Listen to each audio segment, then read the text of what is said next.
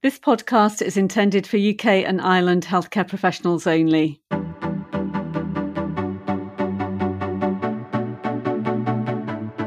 It is my pleasure to welcome you to Series 2 and Episode 3 of the Interstitial Lung Disease Academy Spotlight podcasts, brought to you by Boehringer Ingelheim. Featuring prominent members of the UK and Ireland ILD community, these podcasts hope to shine a spotlight on the great work being done around the country and break down some of the challenges facing us in delivering excellent care to our patients. My name is Dr Anne-Marie Russell, a clinical academic at the University of Exeter Respiratory Institute and Royal Devon University NHS Foundation Trust. I have a special interest in patient-reported measures and outcomes in interstitial lung diseases and patient-centred approaches. Joining me on today's episode is Dr Anne-Marie Doyle, a senior clinical psychologist at the Royal Brompton and Harefield NHS Foundation Trust. And the focus of our conversation will be around mental health and well-being for people with interstitial lung disease and the importance of psychological support. Welcome, Anne-Marie. Thank you. It's a pleasure to be here. So I wonder if I could start by asking you, Anne-Marie, just a little bit about the broad outline of the role of a psychologist in a specialist respiratory centre such as the one you're currently working in. I guess there are lots of different aspects to a psychologist's role. So in terms of clinical services, you can think about direct work with patients and families, and that's really supporting the patient on the journey of living as well as they possibly can with their physical health condition. In this instance, we're talking about living with ILD. And if you think about that journey of living with the symptoms and living with the diagnosis, somebody starts to have symptoms and then they might go to their GP. They might be given some medical advice. They might continue to have the symptoms. But that process of living with the symptoms and maybe being worried about them or maybe not being worried, some people, they might be living with symptoms for months or a few years before they're actually diagnosed. So there's that period of, I've got this niggling symptom, what is it? Varying degrees of worry. Some people will worry more, some people worry less. And at some point, there'll be some investigations and some focused, maybe the person will be seen within a specialist respiratory clinic where they'll have investigations. And at some point, they will have the diagnosis and they'll be given the name of the condition. And I think that's quite a life-changing moment for somebody because they might not have had any serious health problems up until that point. And it's the first time they've been told that they're living with a health condition, and in this case, it's a long-term progressive health condition. And I think the psychological issues around that point of diagnosis are quite important. I think sometimes it comes as a shock. Sometimes people feel quite upset about that. And it's a process of really learning about the condition. So people often read, maybe contact peer support groups, speak to their doctor, speak to their specialist nurse, and really learn about the condition, what it means for them, and also learn about the treatment options. So around the time of the diagnosis, that might be the start of a new treatment. So it's psychologically adjusting to the diagnosis, but then maybe quite quickly starting a new medication. And then starting to feel, okay, how do I feel on this medication? The routine of starting to take medication, for example, on a daily basis. These are changes to somebody's routine. And it takes a while, I think, to build up a confidence and a knowledge about what the person is managing in terms of their health. So I think supporting somebody psychologically around the time of diagnosis is quite an important time. And I think it's a time of a higher level of distress. When somebody starts to feel confident and understands their health condition, I think it can feel much more manageable. And then if we just kind of quickly whiz across living with a condition across the years, kind of fast forward a little bit, there might be ups and downs with physical health.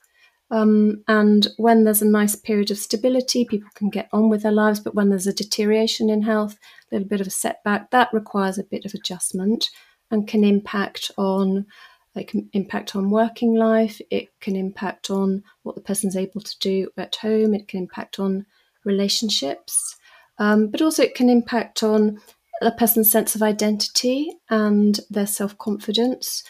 And I think issues, for example, who to tell about their health condition and their diagnosis. I think people are often quite wary about telling colleagues or managers about the health condition that they're living with. If in an ideal world, we have very supportive managers, great teams with understanding about how we can support people in workplaces to live well with their long-term health conditions. But we know it's not quite as straightforward as that, and there are different levels of understanding and different levels of support. So people, I think, probably need to be thoughtful and careful about that. And I think in terms of sharing that information, either in a work setting or within a social relationships, once you have told people about your diagnosis, you can't take that information back. So I think it's probably worth thinking about carefully for people. So we're talking about kind of health going up and down, but it's also, we're talking about managing symptoms which might be visible to others. So, for example, breathlessness. Somebody might see somebody on a pavement who's kind of pausing for breath. People who don't know that person might come up and say, "Are you okay?" And how does the person feel about members of the public coming up and inquiring? Some people are okay with it. Some people find it a little bit annoying. What's it like to have a cough in an office? What's it like to have a cough at home? What's it like to have a cough on public transport? And we know that can be very difficult for people, particularly, I think, since the pandemic, and actually the meaning of a cough, how that's interpreted, for example, within public places, and how comfortable the person therefore feels. But also thinking about if the breathlessness gets worse and the disease, the process of the disease progresses, starting oxygen can be a challenging time, because again, it's visible signs of illness to people that outside of the family, outside of the healthcare team. And then maybe we can talk a little bit later about, just thinking about what we would want for any of us. We will all live for a certain amount of time in our lives. Some of us have short lives, some of us have very long lives. But knowing that we will all come to that point, sometimes it's helpful to think about what we would want as an individual, and to think a little bit about that. And sometimes that can take away some of the anxiety and fear about that stage of all of our lives. But certainly that's what that will mean for somebody living with ILD in terms of their symptoms, and what care might look like, and what good care might look like at that stage in their lives. So we've talked a lot about those different stages of a patient's journey, and throughout the change is being cognizant of their psychological well-being. You mentioned, Anne-Marie, the word uncertainty, which is a word I hear a lot with my patients using. And that uncertainty often starts at the beginning, often with, uncertainty about what symptoms mean, and uncertainty around diagnosis, and then uncertainty further on with regard to access to treatment or not, and care pathways. And so I'm interested in your view as a psychologist about how we support patients at that period. How do we support patients to manage that uncertainty in a way that doesn't cause them more psychological distress? I think in health teams we talk a lot about medical uncertainty, and I think when a person is living with a health condition, there is uncertainty about how that health condition might change over the months, over the years. But I think we're very consciously aware of that medical uncertainty. I think more broadly in life, there's always a lot of uncertainty, but we're not so consciously aware of it. And I think the uncertainty that patients are prompted to consciously think about are really uncertainty in terms of levels of physical functioning. Will they need to change, for example, career plans? What adjustments might they need to contemplate in the coming years that might be different from how they were envisaging their future, because I think partly we grow up with an idea that we will live hopefully a relatively healthy life, and then we might get to retirement age, which keeps changing, but say mid-60s, and that we might get to our 70s, 80s, 90s. I think that's, and that we do different things at different stages of life. But I think when somebody's diagnosed with a health condition such as ILD, it prompts people to rethink that trajectory and to think, actually, I can't necessarily rely on having good physical health I don't know, for the next 20 years. And do I need to be putting in a range of plans to accommodate these possible ways forward in life? And I think that generates anxiety. And I think what underpins a diagnosis is really that it puts people in touch with their mortality. And I think generally we live our lives day to day as if we will always live on this planet, as if we will never come to the end of our lives. And I think that's a little bit about humans. That's how we function. That's how our brains work. We don't have a day-to-day conscious awareness of our own mortality. But I think health conditions and a deterioration or a worsening in physical health, it does put us in touch with mortality issues, and then we're then prompted to contemplate our lives. Are we doing something meaningful? Are we making the best use of our time? So it prompts a psychological process like this. And again, it touches on fears around a foreshortened life expectancy. So there's the psychological issues and the feelings that people have connected to those things. But I would say more broadly, just we are always living with uncertainty in our lives. And if you think about recent years, but I think for most of the population around the world, we didn't foresee COVID coming along, and we've had to manage that.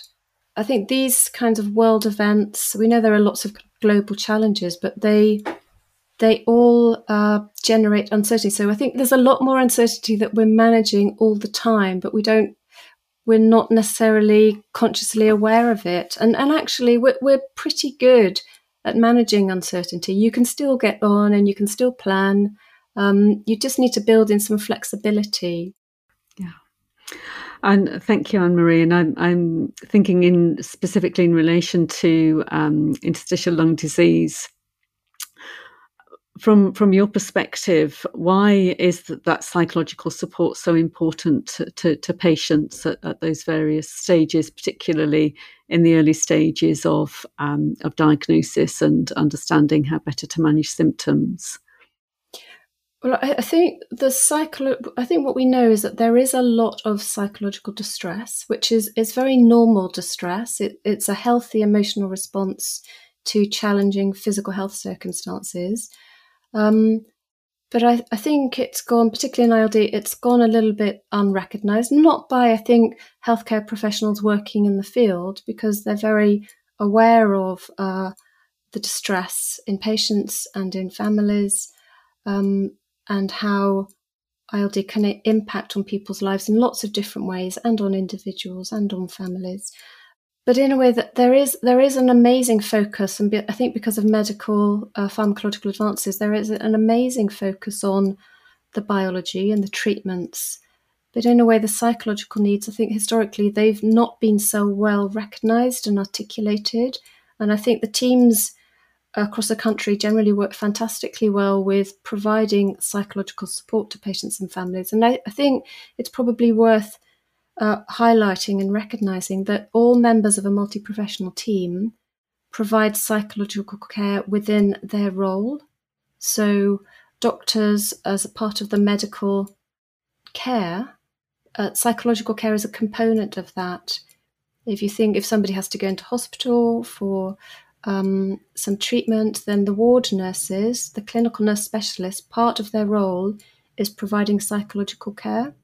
And I think what a psychologist can add to a team is really to develop the skills and knowledge within the multi-professional team so that they are better placed to provide psychological care as an integrated part of the general healthcare. So it's really enhancing, I think having a psychologist present in a team, within a service, within a hospital, enhances the provision of psychological care integrated as part of medical care. Just going back to your first question, what can psychologists bring to a service? Apart from supporting patients and families directly, they will do training with the teams. And all of this is about building skills and competencies in provision of psychological care, which then improves the quality of the services received by patients and families. So there's a knock-on effect in that sense. And you also mentioned the important role of the clinical nurse specialists, which I think is invaluable because they have that ongoing relationship. So thinking about your role as an experienced specialist with knowledge of interstitial lung diseases, are there other ways that you support nurses in practice? For example, things such as clinical supervision or mentorship. Is that something that exists within clinical services, or is that perhaps an aspiration? Let's just think about the way care is organised in a hospital-based system. You've got a range of health professionals with fantastic levels of expertise, great clinical skills, and the whole point of a multi-professional team is that you have health professionals from different specialties coming together to provide the best care for any one individual that's being treated. So when you've got a psychologist within the multi-professional team and there are case discussions about these are the test results, this is who this person is as an individual, this is the family and work situation, this is what the patient is saying that they want, you can get the perspectives from those health professionals in terms of recommendations. And I think very much it's about putting the patient at the centre of giving them information, helping them understand what are the treatment options, what are the pros and cons of the different treatment options, and then supporting their decision making in terms of making decisions about what treatments suit them best as an individual and in terms of their lifestyle. And I think the psychological aspects of living with a health condition, but also it is about physical health. I think when psychologists are working in medical settings, but also psychologists they specialise in mental health. So we're working to really think about how to enhance the medical care that this patient receives, but also how do we optimise the mental health of this patient, of the families, so their health can be as good as possible, their mental health can be as good as possible, and they've got the best quality of life for as long as possible. And I think as a multi-professional team, that's what we're working to do. And I think we very much benefit from complementary skill sets in that sense. And that's what good care does look like, and it can look like that. But we just know that across the country, there are gaps in some of the multi-professional teams at the moment, and it's very much work in progress. So, Anne-Marie, you've spoken a little bit about the important role of different interdisciplinary team members. And I guess within your service, they're very lucky to have you. But psychologists and dedicated psychological support isn't always available within hospital services. So what can the ILD members of that service do to ensure that their patients perhaps get some support for psychological issues? I think the ILD teams do fantastically well providing psychological support as part of their care. They do that very well. In terms of other resources, I think one of the things that patients are very good at is setting up peer support networks. So one of the things I say to somebody with a new diagnosis is it's about, different things suit different people, but giving them information about charities, about peer support networks, either in the area or national or international, so kind of online resources. Now, some people really like those kind of peer support groups, and other people it's not their thing. So I think it's a bit about giving people that kind of information. There's I mean, I think what's wonderful about the internet is that there is such wonderful access to journal articles, lots of written information that's available for people at the level that they want to read to. So that's a major resource that we didn't have a number of years ago. Well, if we think about community psychological support services, we've got the IAPT services, which is IAPT, which stands for Improving Access to Psychological Therapies.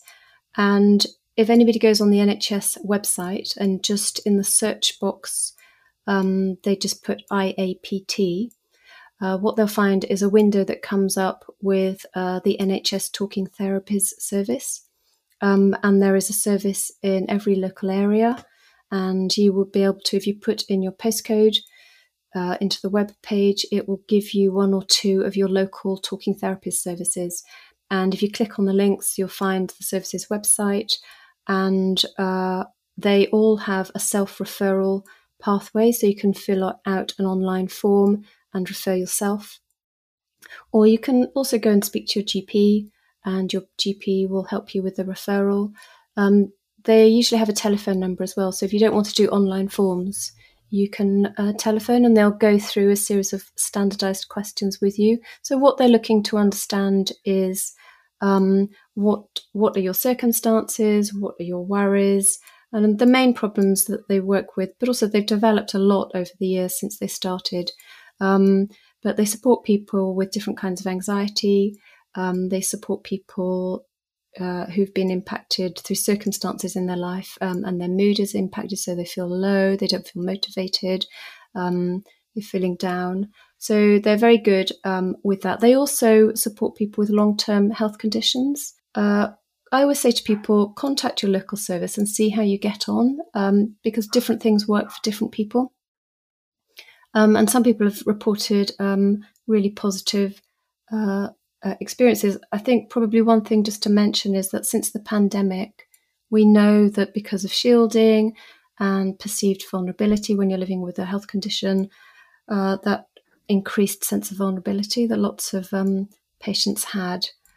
There have been lots of psychological effects of the pandemic, which are still with us. So there's been a big demand on these services, and they have long waiting lists. So I think it's just being realistic. It's something to be aware of. And if anybody does need urgent help or urgent support, again, there are different things. If you need somebody to talk to, there's a service like the Samaritans, where you can find the number online. Sometimes it's worth having that in your phone if you just wanted to call up. It's anonymous, it's confidential. You can talk to another person about how you're genuinely feeling. And sometimes people just have, a crisis and just need a connection and need to be able to talk about how they're feeling, and then that moment passes and life moves on and the person feels better. And also with Samaritans, there's a text service as well. So sometimes that can be, it just builds in a bit of distance and people feel more comfortable just typing down their thoughts. But other places to go to, if you are feeling overwhelmed and you're just struggling to manage day to day, you can go to your GP. And although nobody wants to go to the local hospital, to the A&E department, there are services open 7 days a week, 24 hours a day, and there will always be somebody there who you can talk to and who will listen to you and will give you some advice and support in that moment if somebody is experiencing an emergency or a crisis. I think that's really valuable information, and I think particularly for our group of patients post-pandemic, I think that the skill set has possibly changed, and we've seen the power of the patient voice, particularly through the charities and through the peer support networks, although of course they're not necessarily available 24/7. And we've talked a lot about the patient, Anne-Marie, and I guess one of the key group of people who support patients, although we also have to acknowledge that many patients live alone, but a lot of patients will be supported by family members, by loved ones. In terms of support for loved ones, would they also be able to access these kind of services? I guess what we do know is that So in terms of carers, supporting other people who have a health condition, whether that's physical health or mental health, I think what's been recognised over recent years is the responsibility and the challenges associated with being a carer. And I think we understand more those challenges and the impact on carers. I think their needs were probably not very visible for a long time. And so I think they are recognised. There are national strategy plans in relation to carer support and the need, I think, for carers to look after their own health, their physical health and their mental health. Because if you're going to look after somebody, you have to start with really looking after yourself. And again, there are local groups, there are local carer support groups, there are networks, online networks, there are charities dedicated to the needs of carers.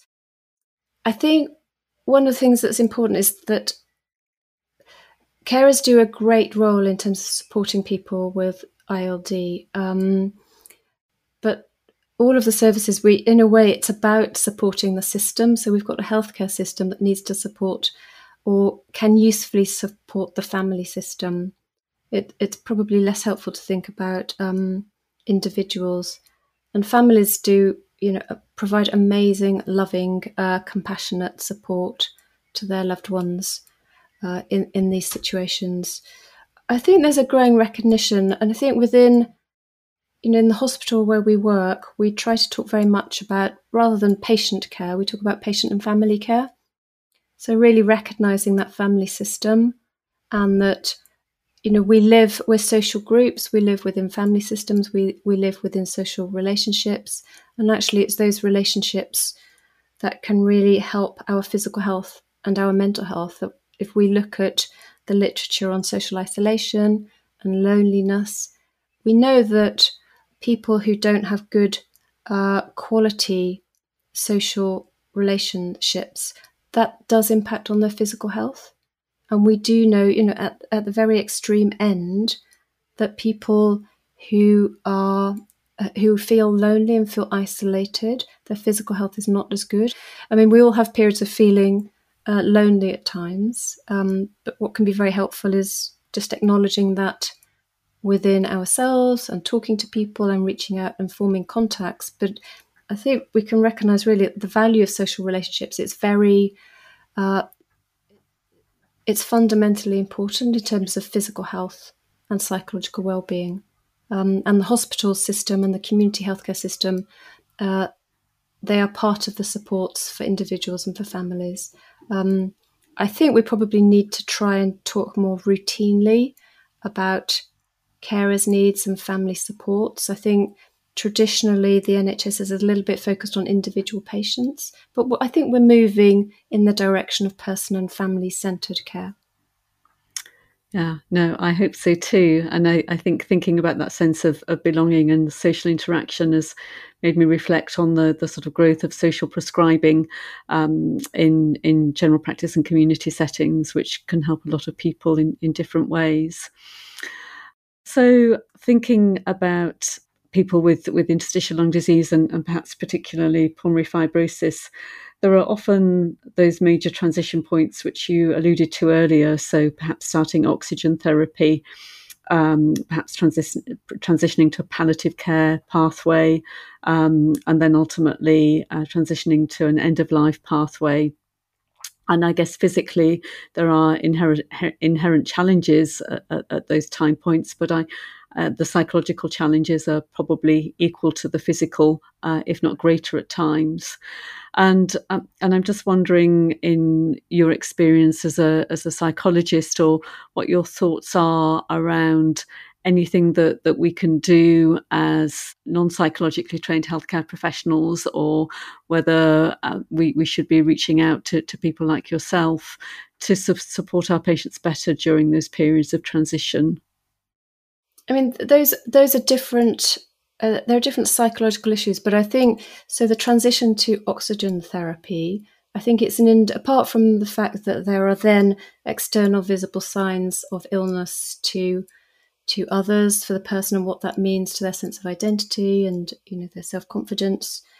But it's a meaningful loss of physical independence, and I think whenever we have a loss in health, there's a grief process. So it's very normal and natural for a person to feel upset, and to go through a process of adjusting to that loss of health. But people are amazingly resilient, and do adjust and can go on to live the next stage of their physical health, have a good quality of life. So I think some of these processes, it's kind of worth recognizing that they're time limited, but it's okay. It's okay to feel really upset at a certain point in time, and to feel a little bit overwhelmed, and to feel, I don't know if I can manage this.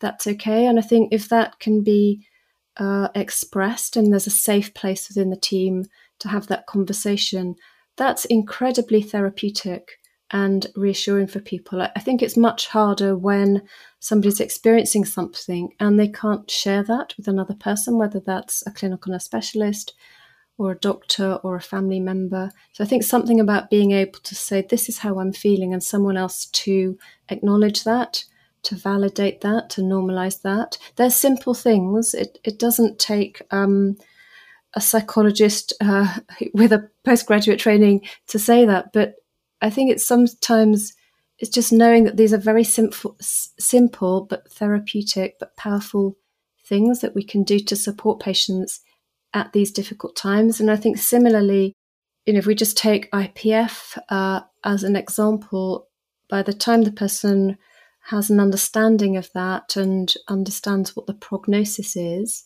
they are certainly consciously being prompted to think about end-of-life issues and their own mortality.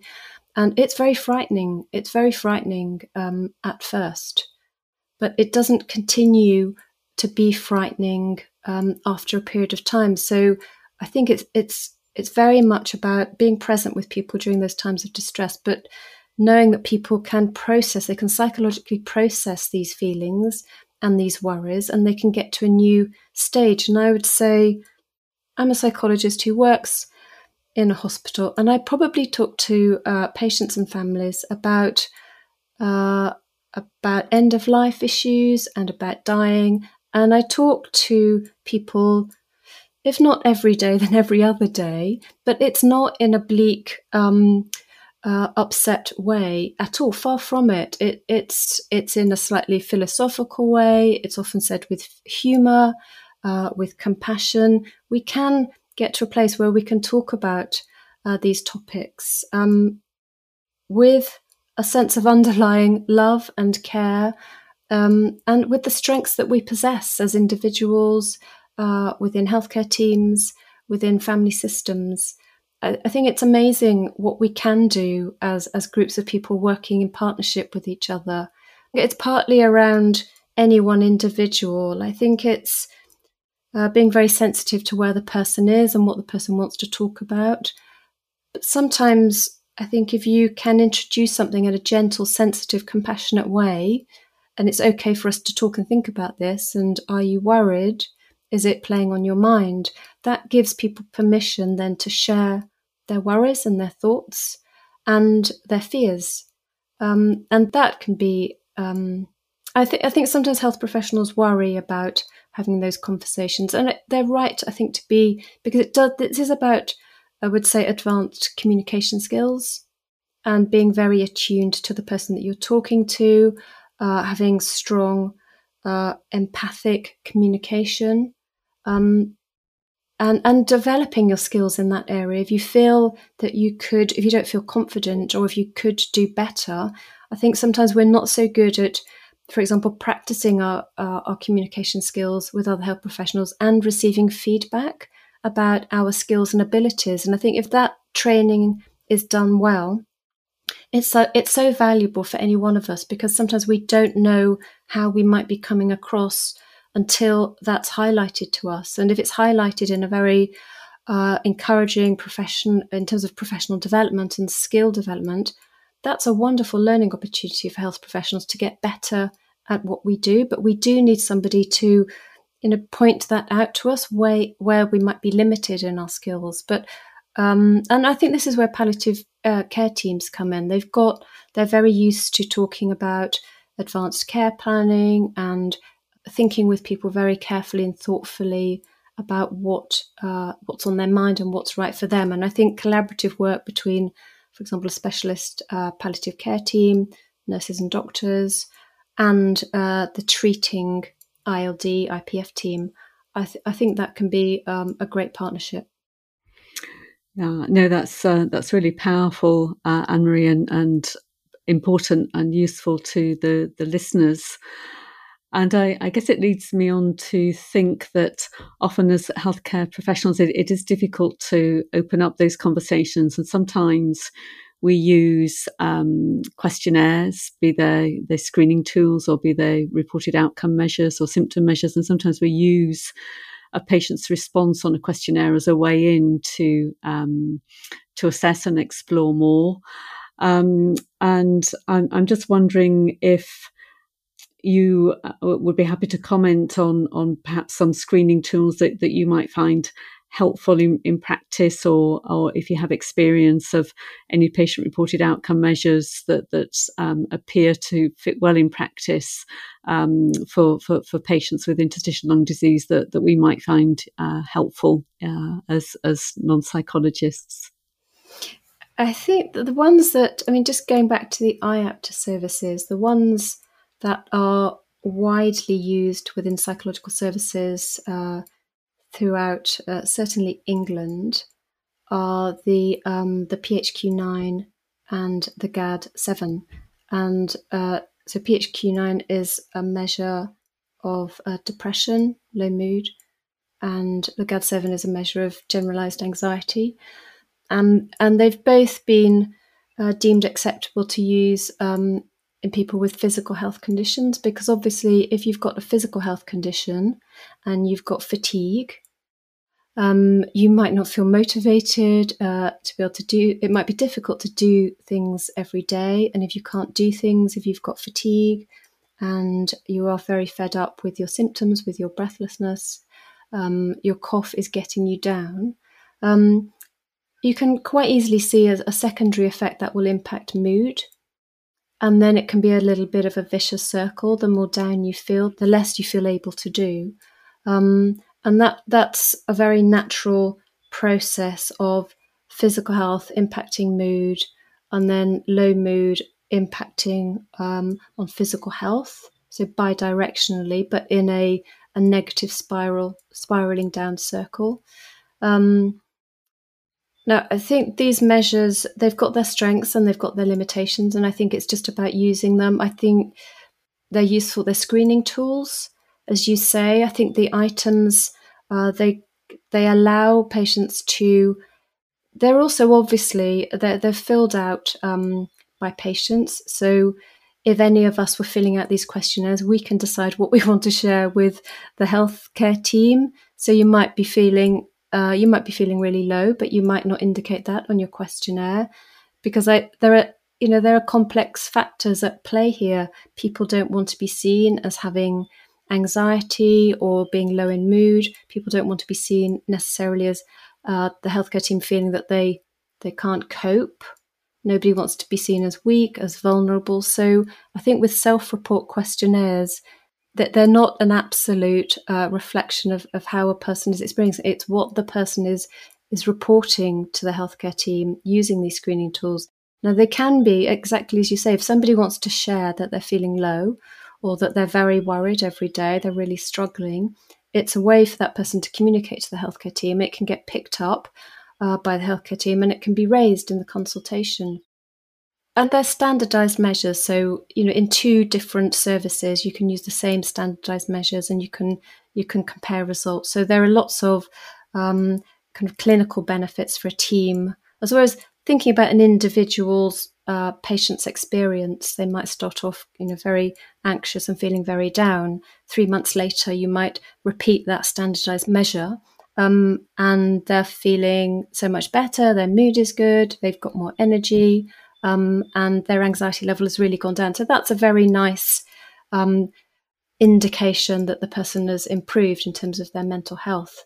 So that there are lots and lots of benefits in that sense. But what we know with physical health is that something like on say the depressed measure, something like low mood or fatigue, there's an overlap between feeling depressed and having a physical health condition. And it takes a clinician in conversation with a patient to really disentangle what is the patient's experience here. Is it that the person is feeling down and depressed and sad about something, or is it the manifestation of the health condition and the symptoms, and it's not particularly a mental health issue? And I think that takes a little bit of skill in terms of that sense. Whilst the standardized measures have their benefits, there isn't anything particularly magical within that series of questions. And what you can do exactly the same thing in a clinical consultation with a patient. You can say to somebody quite simply, how stressed are you feeling at the moment on a scale of 0 to 10? Where would you rate your stress level? Now, when patients want to tell us that they're feeling really stressed, they just very simply say 10 out of 10 or 11 out of 10. If stress is not an issue for the person, they'll say 1 out of 10. And similarly, with other concepts, we can say, how generally worried are you feeling at the moment in terms of anxiety levels? Where would you rate yourself on a scale of 0 to 10? We can do the same with mood. So standardized measures are great, but don't think that we have to rely on those or use those. We can ask these very good questions in a medical consultation and get valuable information within the consultation. Yeah, no, I agree wholeheartedly. I wouldn't want to have an algorithmic approach to care. I think that we need that interaction. We need the communication skill. We need the metrics sometimes. They're helpful in different ways. But the quality of the communication, as you've highlighted so eloquently throughout this podcast, is fundamentally important. Anne-Marie, there's much more I would like to discuss with you, but I think we're at time, and I'd really like to thank you very much for joining us today to talk about psychological well-being for our patients and their families with interstitial lung disease. Thank you very much. Thank you, Anne-Marie. It's been a pleasure.